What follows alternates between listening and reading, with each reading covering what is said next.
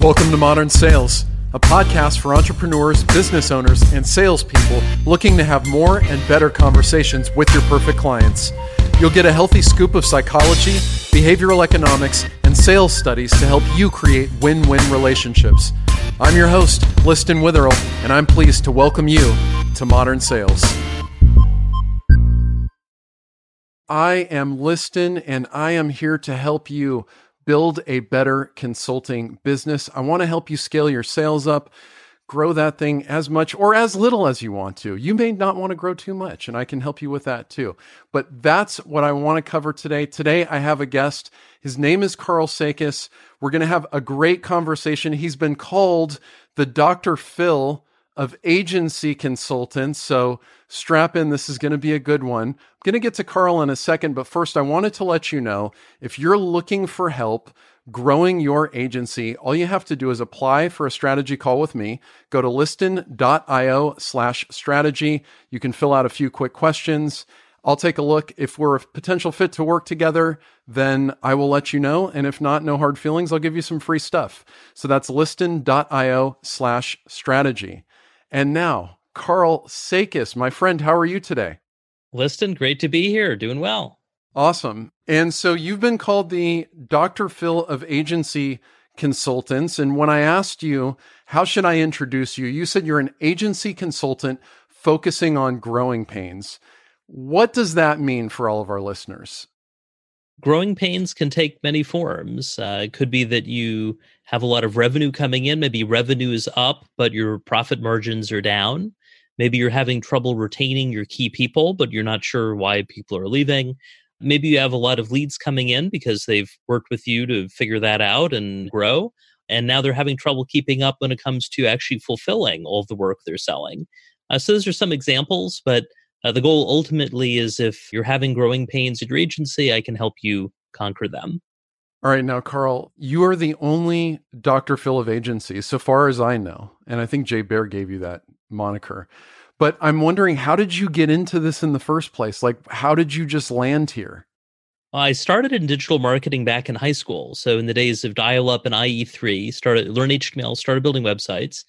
And fast forward to more recently, I was a PM and director of operations at one agency and then another. And I realized there was this opportunity where people who start agencies usually love some aspect of the work. Could be design, development, strategy, copywriting, PR.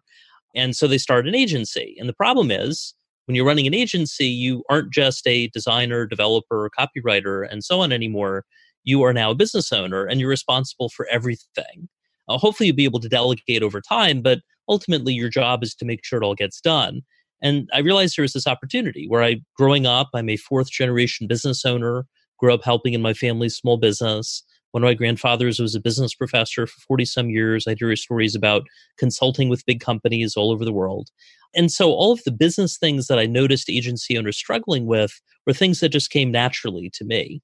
So I put everything together in 2013 and launched my business, what's now Sakis & Company, doing coaching, consulting, and training for agencies all over the world.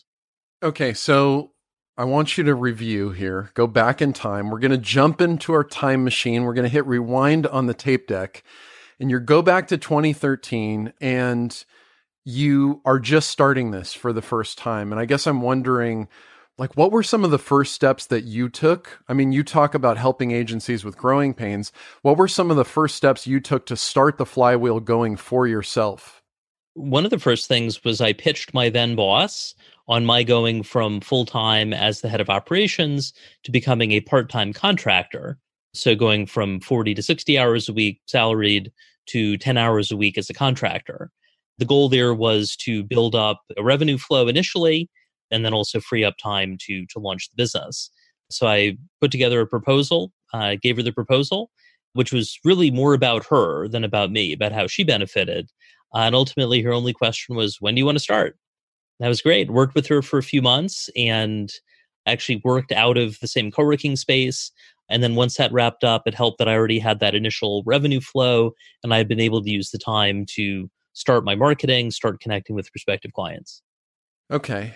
And I want to give you a compliment, my friend. When we first met, I forget when this was, earlier in the year. I think our mutual friend Philip Morgan introduced us, maybe.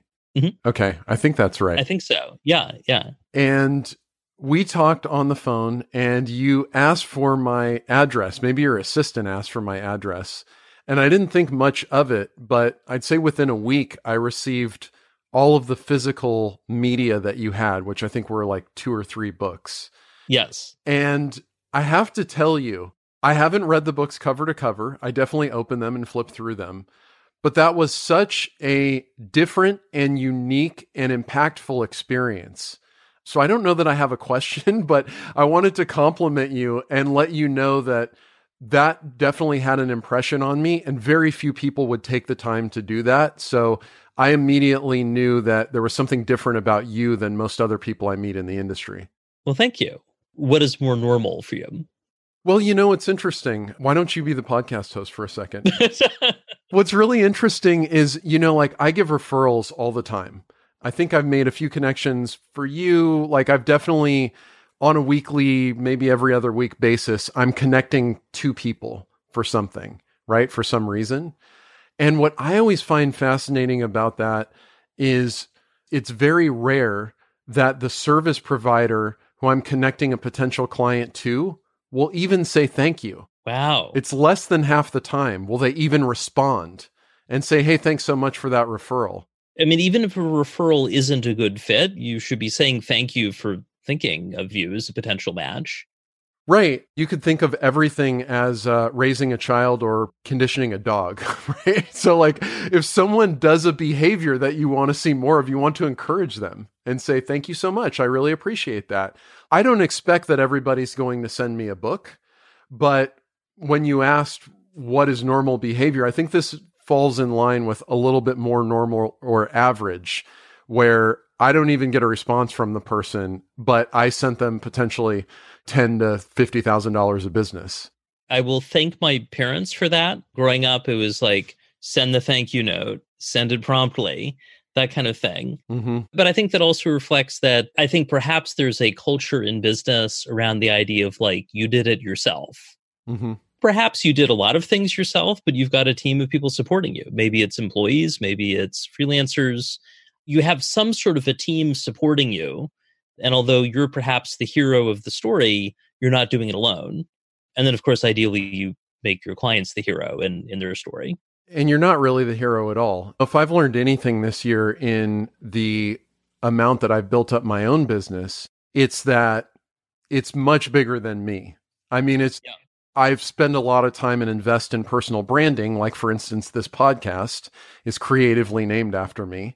But I have an editor and I have an assistant and I have other people helping make this happen. I mean, I wouldn't be able to sustain this level of effort, just as I'm guessing you didn't slap the label on that envelope and package up the books to send to me. I'm guessing someone else did that. Maybe you did. I don't know. But I think in that case, I probably did. I will get my assistant's help if I'm doing several at once. But I mean, delegation. Well, so what we can agree on, Carl, is that you're the hero and I'm not. So no worries. I don't know if we go there, but we can each be our own hero. Yeah. So yeah, we're going to get to delegation. I definitely want to talk about that. But before we get there, I saw an article on your website, which I think is a great kind of lead in to this discussion around delegation, because I also have a lot to say on that, but we'll let you do 90% of the talking, I promise. The article that piqued my interest was titled something about, is your agency a lifestyle agency or an equity agency? Yes. And I was hoping you can talk a little bit about that and why an agency owner should be thinking about that now. Yeah, it's an important question, a variety of ways. So first, here's the difference by definition for it. A lifestyle agency is the default for most agencies. The idea is that your agency is designed to pump out reasonable profit margins, ideally 20 to 30% net, and meanwhile be paying you an above market salary package or other compensation package, more than you'd make if you're an employee somewhere else. The idea there is that the agency is ultimately an income asset. It keeps pumping out money for as long as you want to work there. That's one side, that's the default. And you're not necessarily planning to sell. The other end of the continuum, so you've got lifestyle, the other end is equity. And the idea there is that you are growing your agency in order to sell it for some sort of an exit, some sort of a payday. And for most people I talk to, they're looking for $1 million or several $1,000,000 equivalent when they sell. And in that case, you're investing in the agency's growth along the way. Hopefully, you're still paying yourself well as you go along, but you're highly dependent on this big payday at the end. It's risky, but you ultimately may make more money in the end. Most people are somewhere in the middle, but they tend to lean one way or the other. And I'll actually ask people about this in my prospect and client intake process. Where do you lean on the lifestyle versus equity continuum? And I have an article on it. And knowing that is helpful. Delegation is important in either case. But Stephen Covey said, begin with the end in mind. If I know where an agency owner wants to go, we can work backwards from there, whether it's get the money out now through the lifestyle side or focus on maximizing the valuation to get the money out later on the equity side. Yeah. And so obviously one of the big differences if I'm running one versus the other is how much I pay myself versus how much I sink back into the business. I'm guessing that's one of the big differences. Yes. What are some of the other things that people need to think about in terms of how their day-to-day or even month-to-month life would be different in terms of what they're actually doing? There's a concept called needed but not necessary. This came from Mark Cuban, the investor, and I've applied it to an agency management perspective. So in his example, he was talking about Mark Cuban, when he invests in companies, he wants to be needed but not necessary. That is, his investment is needed, it's helpful to the business, but it's not necessary in the sense that if they don't get his investment, they go out of business. When I saw that concept, I've applied that to agency management, which is you want to make yourself needed but not necessary as an agency owner. That is, your team needs you. You're not going to disappear for a year and everything's fine, but you are not necessary to every single day-to-day decision. Right. One thing I think about too is it's not required, but a lot of, if you're in an agency, any service business, if you're able to build up some sort of intellectual property, IP for shorthand, if you can build up some IP, that really sweetens the deal. And that's something that can be leveraged and sold beyond an individual. And so I was wondering, in terms of the services or the way you do the services, does anything change in one versus the other? I mean, I would say it's always a good idea to be looking for IP development opportunities. For instance, about a year and a half ago, I was looking for ways to boost the production values of my agency coaching program. And one of the things that I did was I realized, wait a minute, I've got all of these templates and tools and all that I've built for my clients. Why don't I put them all together in one place? And that turned into what I now call the agency resource library. So it's 50 plus tools, templates, SOPs, stuff like that. And so initially for year and a half, that was a clients only thing. So you'd have to be a coaching or a consulting client, pretty hefty budget. And I've now turned that into its own information product. So you can buy access to just the resource library. But that's a long time in the making. That's based on everything I've been doing since 2013 that I've been developing. And some things go back even before that. But the key thing was that I was looking for, wait a minute, there are these patterns. More than one person needs this thing. Why don't I bundle it together? One of the risks that agencies have is you've got silos. And say there are certain questions or certain requests that different clients have for different team members, different employees you have. Mm-hmm. They're thinking, oh, well, 2 people asked this question. But if you were to go up a level, they'd be thinking, well, 10 people asked this question. And then if you're there as the owner, you're thinking, wow, every single client or almost every single client has asked this. We need to create something to meet that need. That could be IP, that could be a service, it could be something else.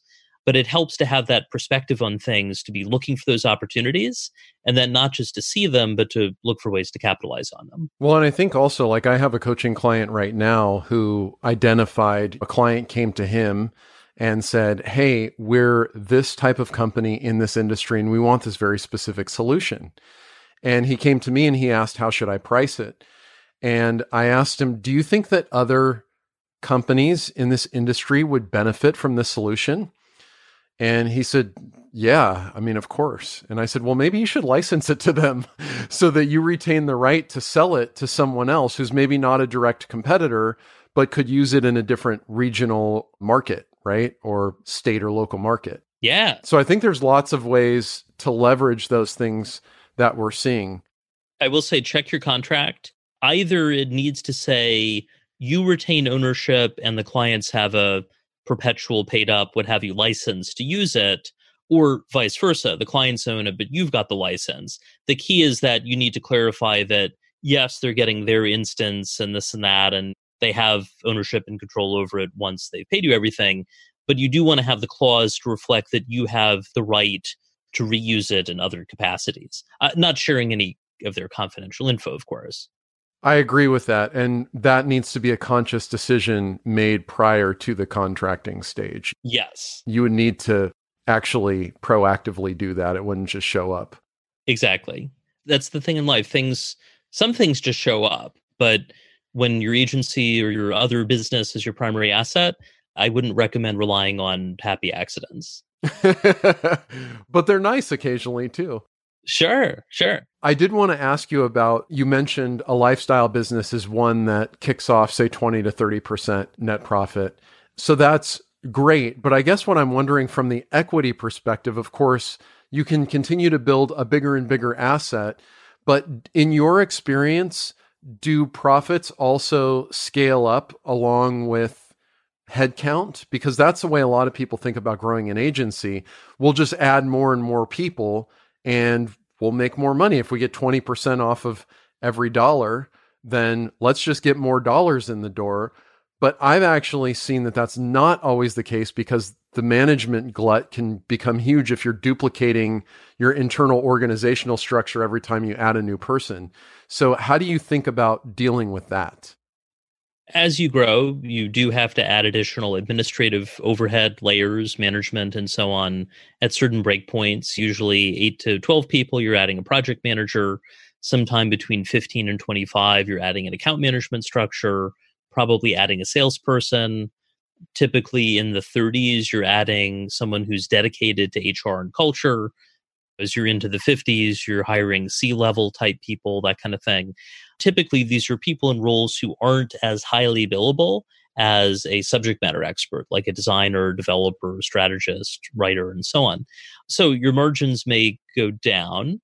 Part of the agency model assumes that you've got senior people who are somewhat less billable, who are managing highly billable junior people that you're paying less to.